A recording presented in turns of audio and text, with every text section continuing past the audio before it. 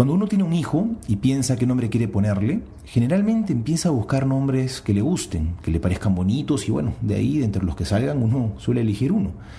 Porque actualmente los nombres no suelen tener mayor significado, solo expresan un gusto que los papás han elegido.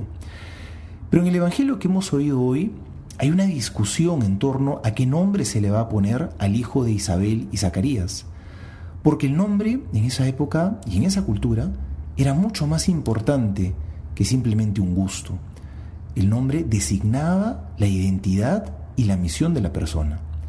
En este caso, Dios mismo le había asignado a este niño un nombre, y el nombre era Juan. Es que no podemos olvidar que desde nuestro nacimiento es Dios quien nos ha asignado una misión en la vida. No hemos sido creados en serie, sino que hemos sido creados en serio. Dios se la tomó muy en serio cuando te creó a ti y cuando me creó a mí.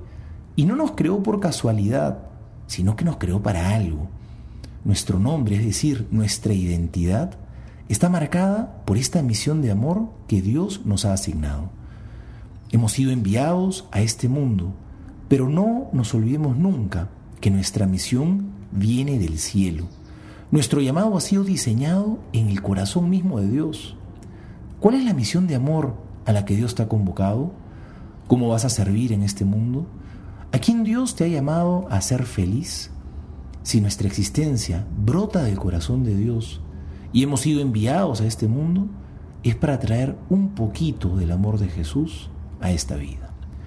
Soy el Padre Juan José Paniagua y les doy a todos mi bendición en el nombre del Padre y del Hijo y del Espíritu Santo. Amén.